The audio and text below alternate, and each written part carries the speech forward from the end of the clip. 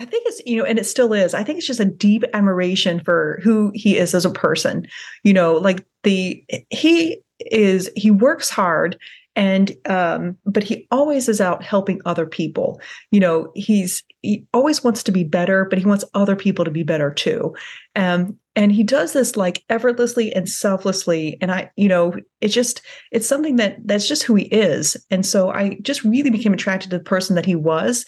And I recognized this as someone who I wanted to be too.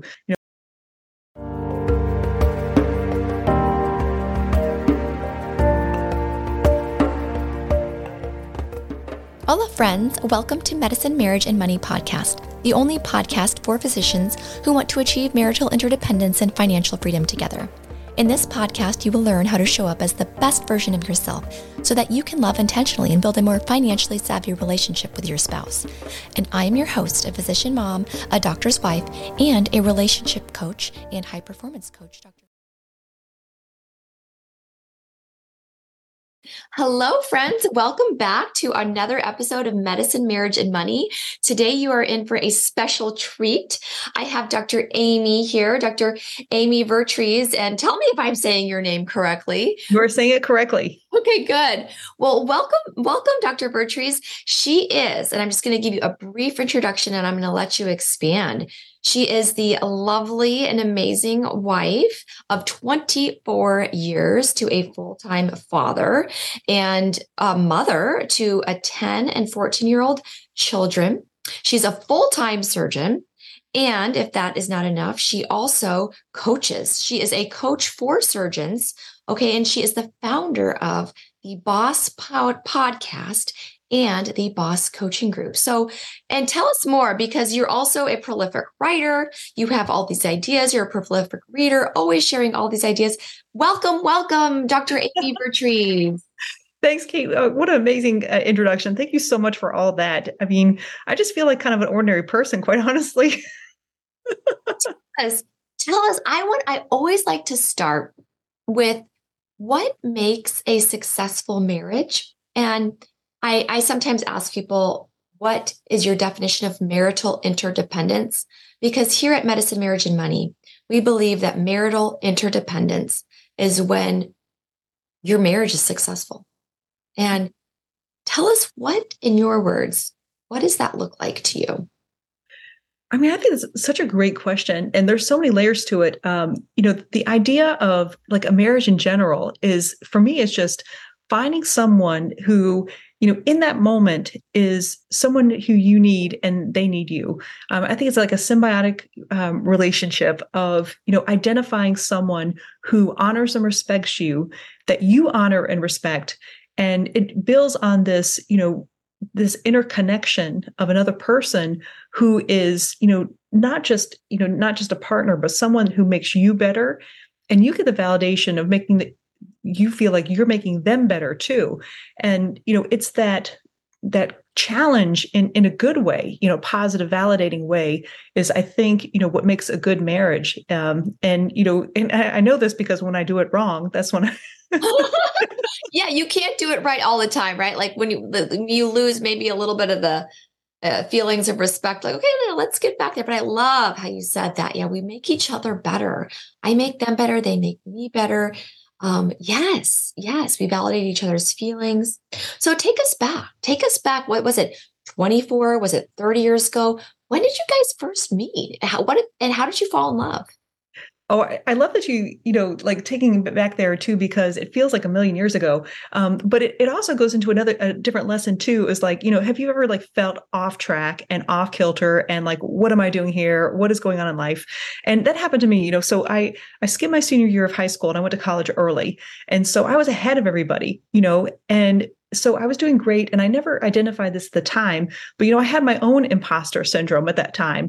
I was president of our pre-med society, I was ahead of all my peers, and, I was doing pretty well, but then I wasn't, doing all that well, because interestingly enough, in college, we don't really learn how to learn.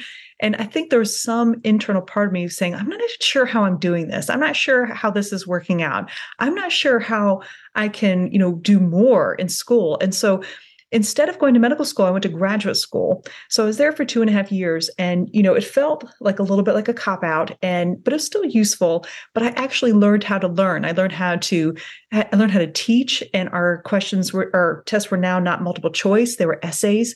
So I really had to learn how to learn. But then it really wasn't a good fit for me, and so I left. And I ended up getting a job at a mortgage bank. Interesting enough, it was the only job I can get with my biology degree. And, so that felt like, what am I doing here? I mean, I was completely lost in that moment of going, what am I doing with my life that I don't know?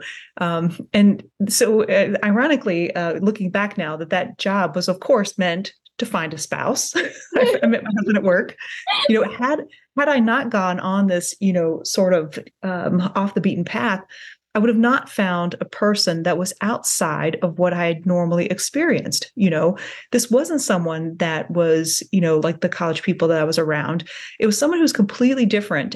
He and I had similar work ethics, and, I got to know him over time in pretty low stakes things of, we're just getting to know each other at work and things like that. And then you start to like them and admire them, and, you want to spend more time with them. And then all of a sudden, you don't really see a time when you don't want to spend with them. Oh my gosh. Yes. I like that too. You want to spend most of your time with them, or there's not, because I feel like my first couple boyfriends, Amy, I didn't want to spend any time with them. I'm like, why are they always over here? And then when I met Victor, I'm like, we're always together. I completely confused my girlfriends. They're like, wait a second, you like hanging out with your boyfriend now?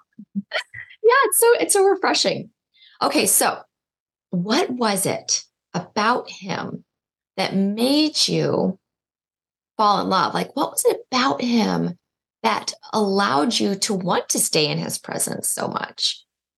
I think it's, and it still is. I think it's just a deep admiration for who he is as a person.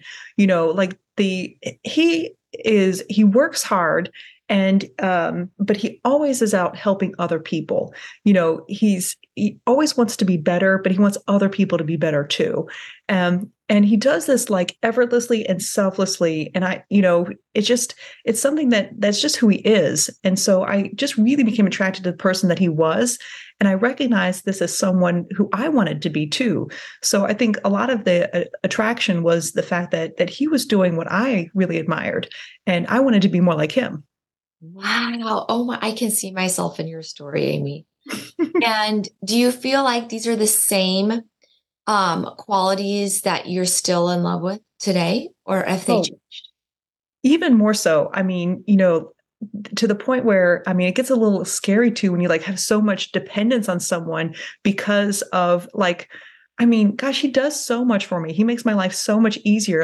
Every now and then I'll have this little crisis of going, oh my gosh, what would I do without him? Life would be terrible. It would be awful. Okay. So yeah, he was one of those people you actually wanted to be more like him. Yeah. Now, do you find yourselves, because you've been married 24 years. Okay. I know there's been conflict. I know there's been times we've been angry at each other. You haven't respected each other the way you would like. How do you get through those times? Yeah. Oh, I can tell you, the worst time of our entire marriage was actually the one thing that set us free. So I was in the military, and I was deploying, every other year. And he was working full time in a computer software company. He's doing compliance, these big, huge contracts with things like that. And, we had 2 kids at this time, and I was about to go on my 3rd deployment.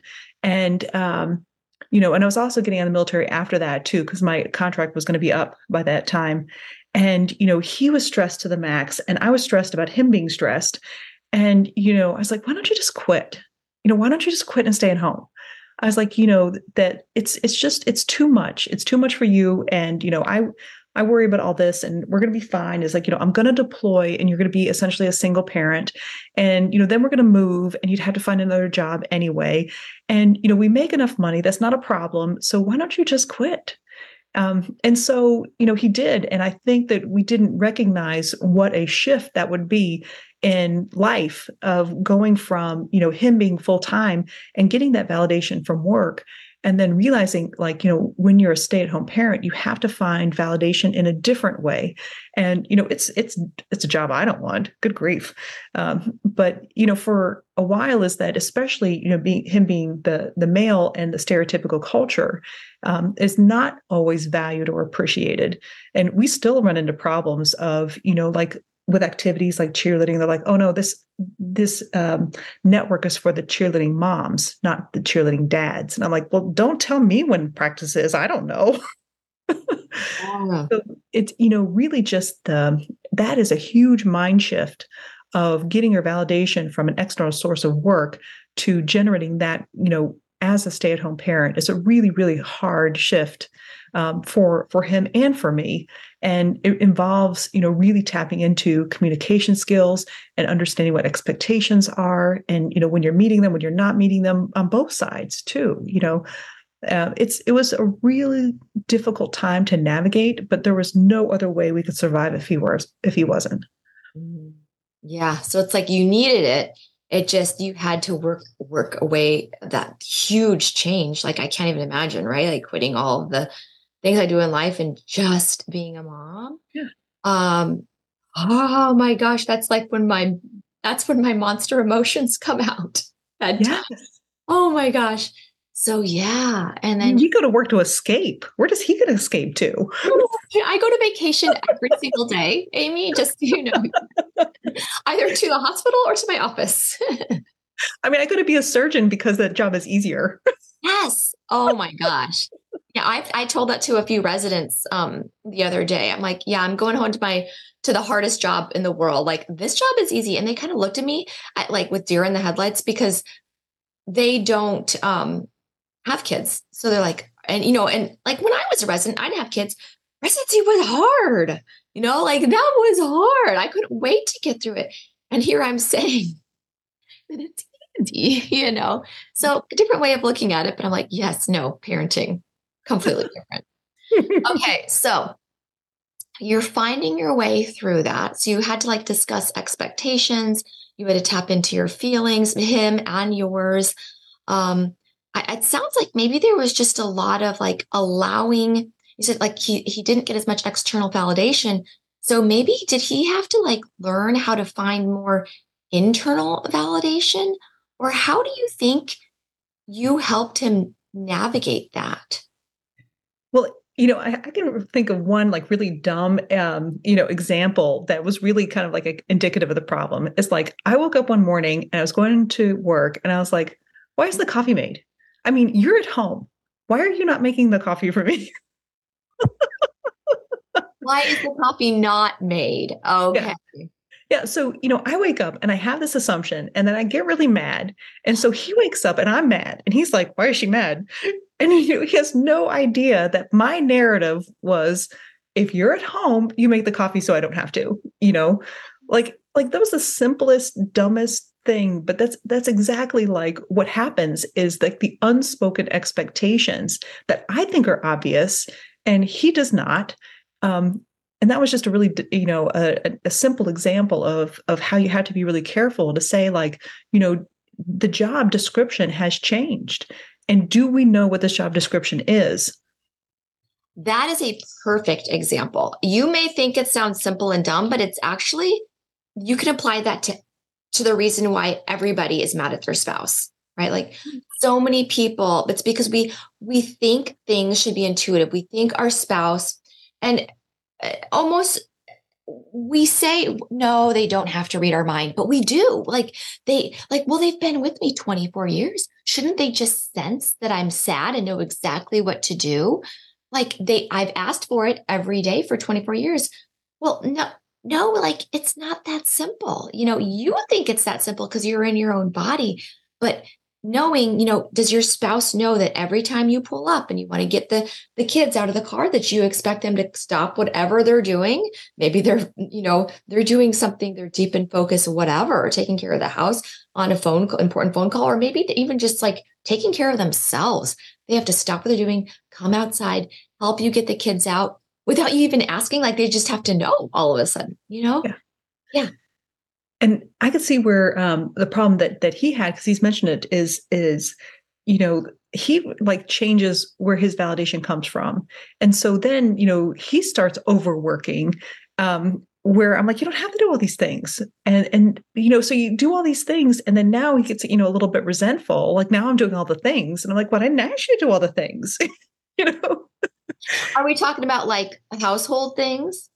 Oh yeah, I can't even think of any examples because this was a while ago, that we've kind of overcome all that too. But now I realize is that I had to verbalize a lot of validation and appreciation for the things that he did do, and to be careful about how I approach it too, because kind of using that coffee example too. Like so now I'm mad at him for doing coffee. Now he's like, okay, fine, now I'll just do the coffee. But now he's making the coffee, but not out of love and appreciation. It's just oh here, this will make you happy, won't it? Yeah. Right. We don't want robots. We don't want to be married to somebody who's just doing things to please us constantly and then being unhappy about it. Yeah. Right. And that we have to overcome, like for me, I had to overcome asking for things. I didn't like to ask for things. I like for things just to happen.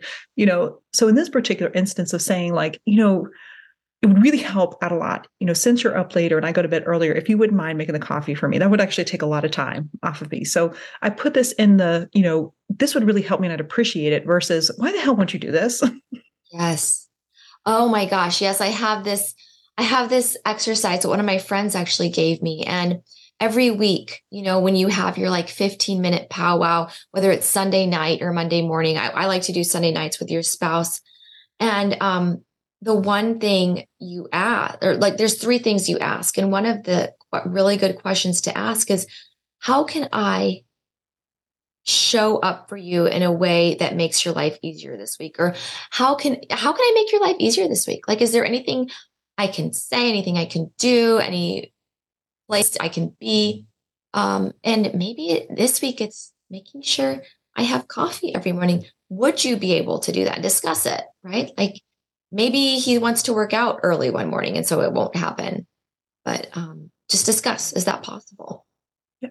It's interesting because like some of these little tasks too, because then every now and then I'll get up and like, okay, I'll make the coffee now too. So I'll show like a little bit of, participating. I mean, like this is like the smallest, but most tangible example, because I think a lot of these things happen on a bigger scale, is that the assumptions that things are going to happen, not explaining, or asking in the right way, are really, I think the biggest downfall was we had early on. And as a full-time surgeon for how many years, Amy? How many years have you been a surgeon? I finished residency in 2010. Okay. So like 12 years or something. Mm-hmm. I bet you could also afford to buy a cup of coffee every morning if you wanted to, right? Like there's other options here. But there's nothing like that home brewed cup of coffee with your own cream and your own special organic sugar or whatever, I'm laughing at the picture. Yes, I'm laughing at the picture of the morning because, and you'll see, if you saw my mornings, you'll know that it's like not possible for me to stop and get coffee because, and this is where, our relationship sort of evolves, is that I get up in the morning and I do things like, read stuff. Like that's the time that I pick for myself. And I will look at the clock and I will wait till like the very last minute. So where he'll start like making these noises in the background of like, get ready, the train's coming through. Cause I'm like, I've gotta go, I've gotta do this. You've had your morning meditation, your hour meditation to yourself. And then like in 2 minutes, everything's got to happen. Yep. He said, train wreck's going on. There she is. There she goes. And so he kind of like narrates my morning of going like, there she goes. Everyone get out of her way. And can you laugh about it? Is it funny? It's very funny because it's so true. I'll get in the car and I'll come back and I'm like, I forgot my badge. And then, he just, we find a little bit of music from it. He pokes fun at me a little bit, but it's definitely in a loving way. And so my role now is to provide entertainment for him in the morning. Oh, that is so sweet. I know. Yeah. Like the strongest couples, they can laugh at things, right? They don't take themselves too seriously. So, and you've got two little, you said girls or boys? Girls? Both girls. Here. Yeah. 10 and 14. So you've got two little girls. So tell us a little bit about the evolution, how you found how you can be a full-time surgeon, mom, wife, and coach. Like, how do you do that and why? I mean, I think it's really important that you develop your own personal sense of self and, what makes you happy. Because if you give into everything that the other person, may want or need, it comes at a cost to you. And, you have to accept that you're going to make everybody unhappy, including yourself. There has to be some acceptable level of discomfort of, I'm not always going to get my way, and they're not always going to get their way. That's probably, I think, the biggest lesson that I've learned over time is that, like it's never going to be perfect. You said you can't make anyone else happier. What was that you said?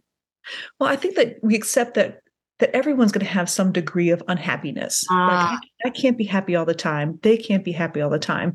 So when they have disappointment, I have to ask myself, is what I need, more important than accepting, this level of disappointment? Is their level of disappointment, within the realm of reasonable and expected to be able to do some of the things that I know that I need to do for me, like the longer gain, and is giving in the short term worth it in the long term? And sometimes that's true. Like, Saturday will come about and I need to do something. Writing a book chapter or article or, podcast or something like that. And my kid's like, I want to go to the mall. I'm like, I don't want to go to the mall. And, some days I do and some days I don't. And, they both feel terrible, like I go to the mall and I don't want to, or I stay at home and I feel terrible for not going. But, I'm trying to gauge, when is this terrible feeling not outweighing what I need to do that day? Yeah. So learning how to kind of fill your own cup, not doing things because of other people want you to do them, but knowing there may be a level of discomfort in either option. So which option is more aligned with whatever it is you're needing in that day? And, I like the question too, like, what am I needing in this moment? What is my family needing in this moment, including me? Because even if your family needs to go to the mall, your two girls want to go to the mall, if you're going to go to the mall with them and you're going to feel unaligned and resentful and angry, that's not going to go well either. Yeah, I mean, I can't say yes all the time because I feel like that would, there are things that I need to do that I feel are more important in that moment. But I can't say no all the time either because, at some point, putting their needs above mine is important. And, my word for the year, which I thought was actually kind of useful, was trust. And, I think really like developing that relationship with myself that I can, really know what I need at that moment. And, a lot of times what I need is that relationship to grow and be sustainable. And I think for the relationship to be sustainable, I think that we both have to get what we need, but that means some level of sacrifice too, and trusting the right balance. And I think that then when you mention alignment, it makes a lot of sense too. Like, are we aligning what we both want and what we both need? Yes. Trusting yourself. Like when you said trust, trusting, knowing that what you need in the moment. Oh my gosh. Okay. So speaking of trust, how do you guys deal with your finances? How do you guys decide how much money to spend? And how do you trust each other with that? If one of you guys is doing it and one is not, what are you doing there? Oh, that's a great example because that was a problem early on too, where, when we both made a lot of money, it went in the pot and we combined it together because it was just easier. We didn't have to worry about it.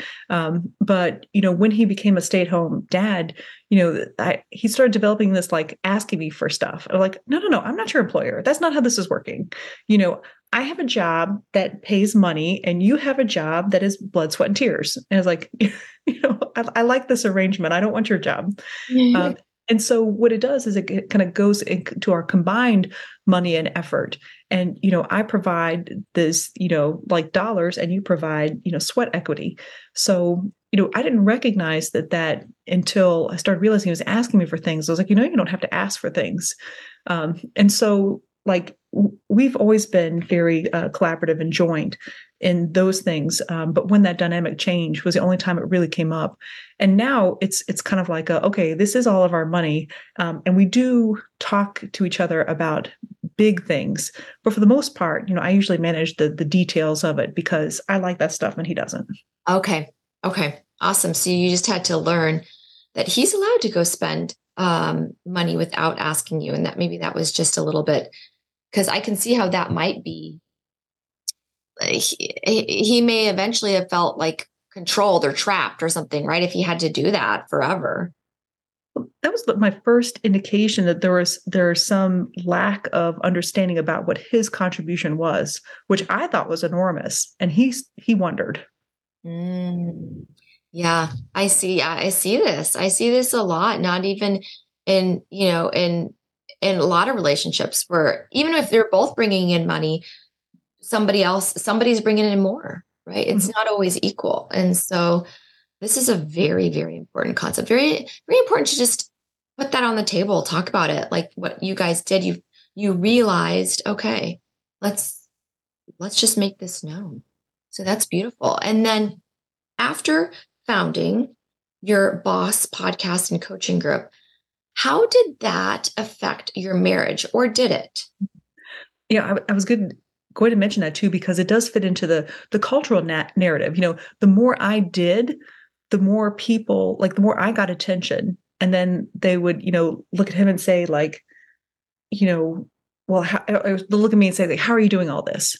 And I was like, well, I'm doing this because I like to. I'm doing this because I have the capacity to do so, because he takes so much off of my plate that I don't have to deal with. And so, I was getting a lot of attention, but he was not.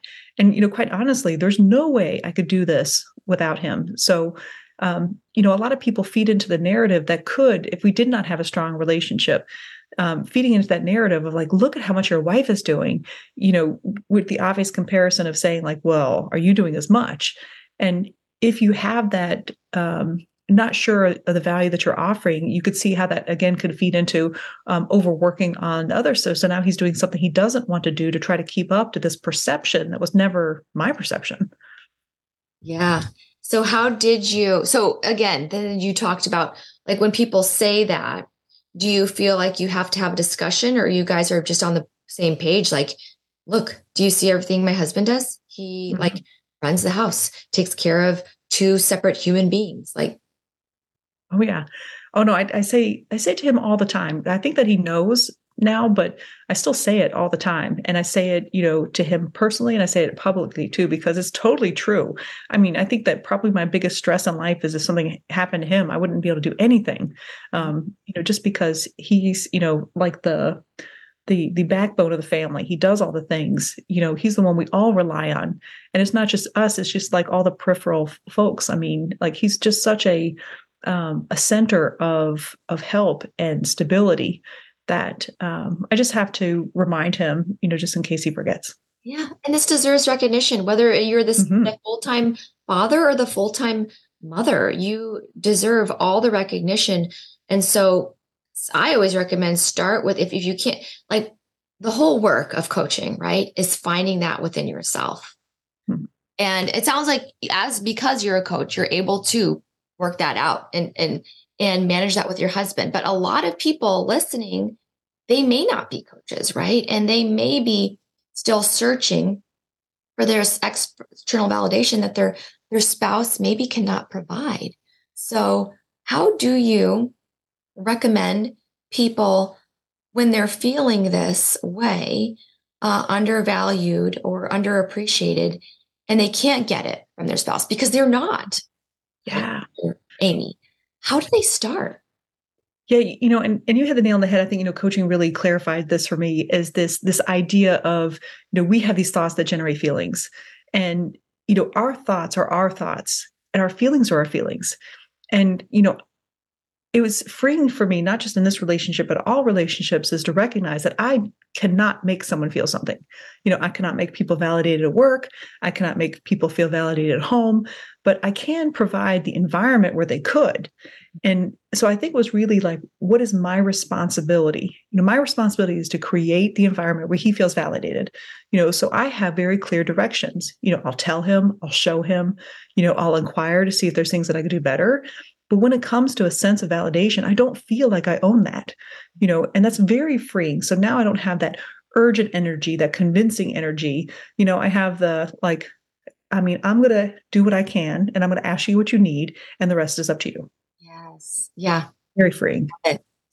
And, the last thing I wanted to talk about, Amy, is I know in your own coaching program, you guys have been focused on discussing the difficult partner. And I think this is such a good topic and in alignment with what we talk about at Medicine, Marriage, and Money, because I know when you talk about the difficult partner, you're referring to your surgeon partner, your work partner, your work colleague. But I think all of this stuff can also be applied at home, whether we call our spouse difficult or not. Sometimes we think of them that way, and our thoughts are getting in our own way. So tell us a little bit about the difficult partner. Oh, absolutely. Yeah. I created the Boss Business of Surgery series, which is lessons not taught in residency. And, there's 4 concepts. There's difficult partner. There's, about complications, and stop hating clinic and everything's negotiation. But perhaps everyone is always interested in the difficult partner or colleague.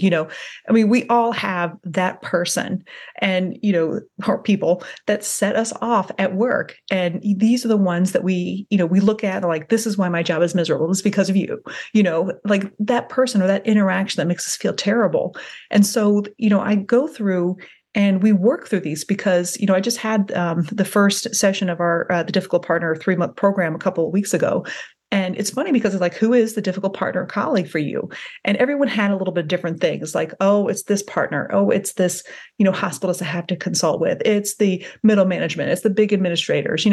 Everyone had like a different person that interacts with them. And I think that really goes to the problem is it's not actually that other person in general, because and I challenge him. I was like, if the person you considered your difficult partner or colleague, if Joe Schmo down the street says the exact same thing to you, and that doesn't get a rise from you, there is a thought about your colleague that you really need to look at. There's something that this person is reflecting back to you. So this is not actually them. They are reflecting something in you, a thought that you have about yourself, that you really need to explore for yourself, because it's not that other person's fault that we feel this way, and that's really taking ownership of the thoughts that we have and the feelings that we have. People can provide us with words and circumstances, but really it's our reaction to them that we really have to understand. And so, I really encourage people to find that person and explore it and see, because that person, the one that you find the most difficult, the one that you avoid, the one that makes your life miserable, is actually the ticket for setting yourself free. Like the only way through it, or the only way to get out on the other side of it, is to go through it. Wow. Okay. I love how you said, if you can just go, if Joe Schmo down the street says that phrase that triggered you from the difficult partner, but when Joe Schmo says it, or maybe your best friend says it, or the secretary says it, it means nothing. Mm-hmm. That's the area to dig deeper in. Yeah. There's something else to it. It's not just the words, right? It's what we're telling ourselves about that difficult person. Okay. That's beautiful, Amy. So tell us where we can find you. If we have any surgeon friends listening, yes, where can they find you? How can they work with you? Yeah, I think I try to put as much on the website. So bosssurgery.com is going to take you to a link to the podcast. It's going to take you to the podcast guide, where I've, compiled a lot of these under different titles. So, leadership and clinic and, the relationships and things like that. And then also the link for coaching is on there too. So if you're the coaching curious, you want to look at the programs, that's a way to do that. I also have a Boss Coaching Facebook group that is open to surgeons and some people whose message I resonate with as well too, because really the Become the Boss MD is kind of where this is evolving. I have a book coming out in a few months called Become the Boss MD that talks about lessons not taught in residency, which are all these things that we figure out. All the things in residency, we become these, highly competent people. And then all of a sudden we're set off in the world and we're like, whoa, what just happened here? Like there's all this stuff. No one told me about this after all these years, all these things, so that's kind of where my mission in life is to really, pick up where residency ends up and teach these lessons that we're not taught. Beautiful. Okay. Well, thank you. And we're going to put a link to that in the show notes. So thank you so much for coming to speak to us today, Dr. Vertrees. Or is there anything else, anything we didn't mention regarding medicine, marriage, and money? Or we kind of covered everything? I think so too. And I'm so in much admiration of your mission, because I mean, we really, to set ourselves free, we have to sort out these things. Like, we have to stop trying to do things ourselves, which means that we have to build these relationships, and especially the one at home. I cannot imagine being able to work at a high level and not having your home in order. So thank you so much for all you're doing. Thank you so much, Amy. Yay. Thanks. Oh my gosh, just what a perfectly way to start my morning is talking to Dr. Amy Vertrees from the Boss podcast. I just love her. She has so many good points to talk about. Let me just gather my thoughts here. The first thing that I loved is how she shared with us. Okay, take home points. Number one, what she loved about her partner, why she fell in love, is because she said her spouse was just so giving, so caring. He wanted to help other people. And helping other people constantly was kind of like helping himself. And he just gave of himself, and it filled him. And she loved that quality in him and wanted to be just like him. She looked up to him. She knew she could, right? If she wanted to. I love how when we talk about our love stories, we remember we just remember to look at our partner in a different light. You kind of shed the anger, you kind of shed the resentment. And not that Amy has any of that. I'm not saying, occasionally she may when she shared her coffee story, right? So funny. So I want you guys to think, what is it that I really admire about my partner? And what do I emulate? What can I strive? How can I strive to be like my partner in this way that I love? Or do I want to? Do I want to be that way, or do I just want to love that about them? So, take home point number 2. You cannot make everyone happy all of the time. We can't say this enough. I know I've said it before, and we can't say it enough. When your decision becomes staying home to work on projects that bring you joy, and also you need to get done or you want to get done, versus going to the mall and being unhappy because your kids want you to take them to the mall, what is going to be the best option for your whole family, including you? And can it be a both situation? Does it have to be either or, right? The black and white thinking. Maybe it doesn't have to be either or. Maybe there can be a compromise. Maybe you can find both what you need. A couple hours here, a couple hours there. Maybe I can allow you to go with your friends, or to go I can drop you off. I mean, if you're old enough, right? So maybe there's other solutions. Just going back to the first part of number 2, you cannot make everyone happy. Instead of making everyone else happy, just ask yourself, what does your family need right now in this moment? And start with yourself first. Because if mama ain't happy, ain't no one happy. We know that. We know that is truth. Number 3, the difficult partner. And this was such an important point. If there's a phrase, right, that your spouse, or some words that your spouse said to you, and it triggered something, and you reacted in a way you didn't want to react. Maybe you yelled, maybe you threw a tantrum, maybe you shut down, maybe you're in an argument with them now. Well, let's just imagine that phrase, whatever they said, was said by another random person. Maybe your neighbor told you. Maybe your work colleague told you. Maybe your child told you. If you can allow your child to say the same words that difficult partner, spouse, or colleague, or your spouse, they aren't allowed to say it because it means all this when they say it. But when my kid says it, or when my admin at work says it, it doesn't mean, that I let that slide. I let that pass because I know I'm giving them the benefit of the doubt. Figure out, well, why aren't you giving your spouse, or why aren't you giving that difficult partner the benefit of the doubt? And once you figure that out, that is your ticket to freedom, my friends. So beautifully said by Dr. Amy. And those are my 3 big take-home points for today. I hope you guys walk away asking yourself, Are there any unspoken expectations I have for my spouse? Are there any unspoken expectations my spouse has for me? Can we have 15-minute Sunday night meetings to discuss how I can support them most? Where is one area in your week I can support you most upcoming? And how do I express gratitude for my partner on the daily? How can I express gratitude for my partner on the daily? Whether that's in my head, can I translate that to words? Can I translate that to actions? And then trust.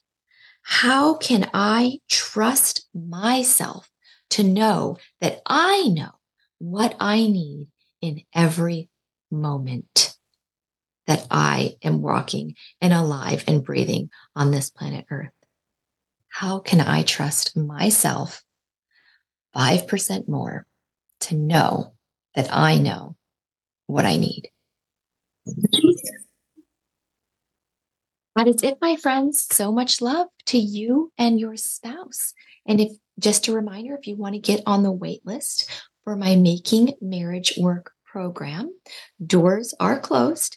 We are on with our beautiful couples every Tuesday night. If you want to get on the wait list for our next cohort, which will begin in March, email me. Let me know. Reach out. Kate Mangona at medicinemarriageandmoney.com, or just find me on Facebook and message me, Kate Mangona, and I'll put you on the wait list. So much love, my friends.